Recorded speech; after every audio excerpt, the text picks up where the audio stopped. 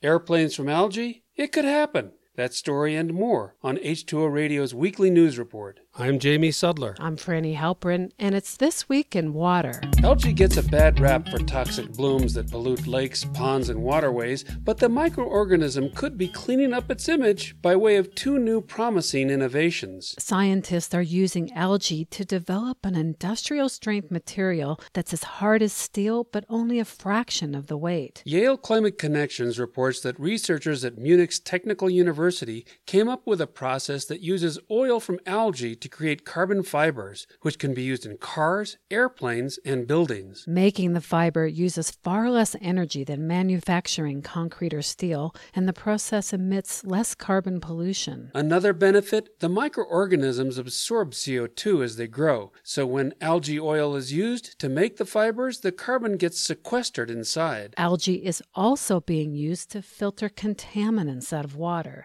Researchers at the Bartlett School of Architecture in London created ceramic tiles that, through a process called bioremediation, use algae to break down pollutants. The tiles contain slots in the shape of a fan or leaf, and they're inlaid with microalgae and a seaweed-based hydrogel. Water travels through the tiles and comes out at the bottom clean and usable. Fast Company reports that the water can be run through the system multiple times, depending on its level of contamination.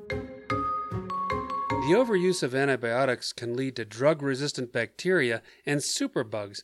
Now, a new study shows that the use of antibiotics in livestock can have negative effects on soils. Scientists at Colorado State University and the University of Idaho compared soils that had manure from livestock treated with antibiotics to those that didn't. They found that soil with manure from livestock treated with antibiotics retained much less carbon and released more CO2 into the atmosphere.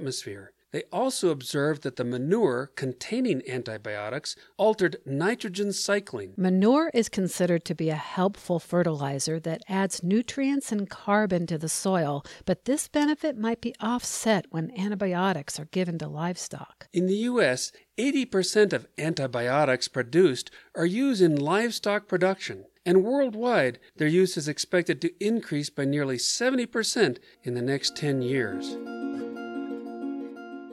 They're calling them stormquakes. Researchers at Florida State University say hurricanes and other strong storms can produce seismic events in the ocean floor as powerful as a magnitude 3.5 earthquake. Their study explains that hurricanes or nor'easters transfer energy into the ocean and create strong ocean waves that can shake the seafloor and can last from hours to days. Not all storms can cause stormquakes. For instance, Hurricane Sandy didn't spur underground activity. But when stormquakes do occur, they're concentrated in the areas off the coast of Mexico or along the U.S. from New Jersey to Georgia. Although the quakes are small and barely perceptible, the scientists say they could have effects on marine life and aquatic systems that have yet to be studied.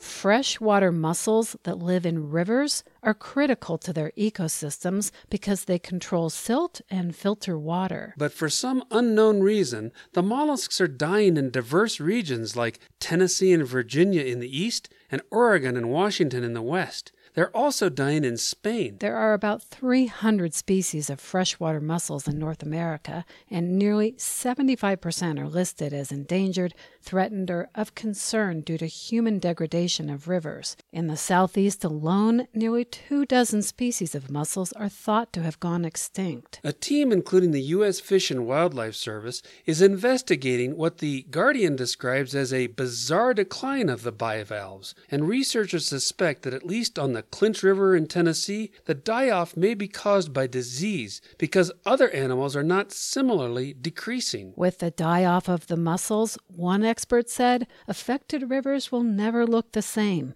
They'll be cloudier and even smell different.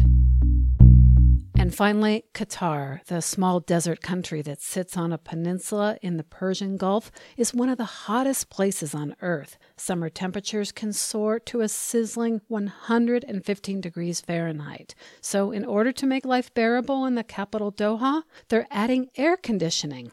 to the outdoors. Giant coolers have been installed along sidewalks and in outdoor shopping malls so people can go about their daily lives. Over the past 3 decades, Qatar has seen average temperatures rise more than 2 degrees Celsius above pre-industrial times, exceeding the 1.5-degree goal set in the 2015 Paris Climate Agreement. And as temperatures rise, the effort to cool the city is making the situation worse. Carbon emissions drive warming, which in turn drive the need for air conditioning, which then requires burning more fossil fuels that emit carbon dioxide, a vicious cycle. The Washington Post reports that Qatar is the world's largest per capita emitter of greenhouse gases, nearly 3 times as much as the U.S. and almost 6 times as much as China. Experts say the high heat is exacerbated by urbanization and resulting heat islands, as well as warming waters in the Persian Gulf. Rising sea temperatures are generating more atmospheric humidity, which can result in heat stress. That's because a human body cools off when sweat evaporates, which slows or even stops with high humidity. A senior scientist at the Qatar Environment and Energy Research Institute said that for rapidly growing urban areas throughout the Middle East, the combination of heat and humidity will one day make being outside in those areas intolerable, in which case outdoor air conditioning would no longer be a convenience, it would be essential to survival. This Week in Water is supported by the American Water Works Association, whose North American Water Loss Conference will showcase innovative solutions December 3rd through 5th in Nashville. Get the details at awwa.org/water loss.